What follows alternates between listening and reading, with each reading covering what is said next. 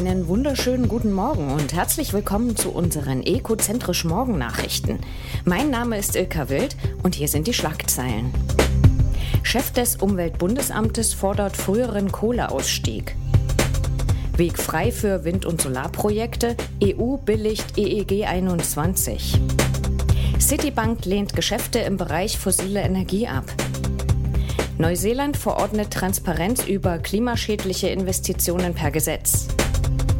Forscher aus Bern messen historische Wärmedaten. Die Meldungen im Einzelnen. Nach Bekanntgabe der neuen EU-Klimaziele und dem Karlsruher Entscheid über den Klimaschutz in Deutschland fordert der Präsident des Umweltbundesamtes, Dirk Messner, den Kohleausstieg bereits bis zum Jahr 2030 zu schaffen. Man müsse schnell mehr Anstrengungen beim Ausbau erneuerbarer Energien unternehmen, so Messner.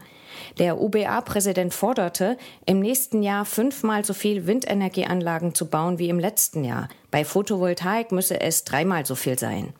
Der Kohlestrom könne sonst nicht durch erneuerbare Energien ersetzt werden. Nur durch schnelleren Kohleausstieg und mehr Strom aus Wind und Sonne könne man die Klimaziele schaffen. Das erwartet die junge Generation zu Recht, so Messner. Die Europäische Union stimmt dem Erneuerbare-Energien-Gesetz zu.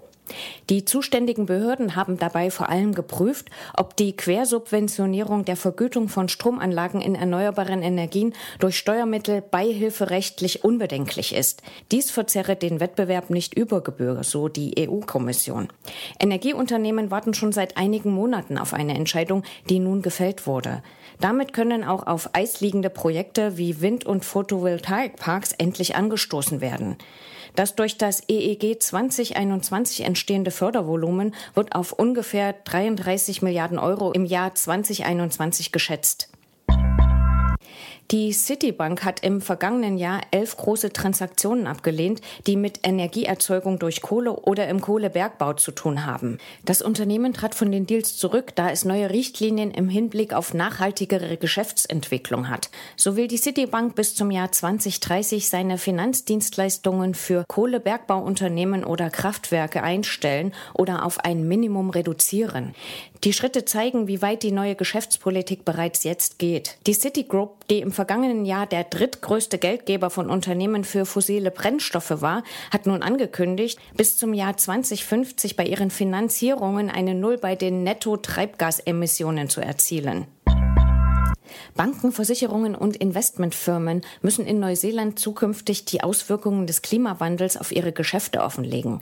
Per Gesetz sind Firmen nun verpflichtet, klimarelevante Chancen und Risiken offenzulegen, um letztendlich gegen entsprechende Risiken vorzugehen.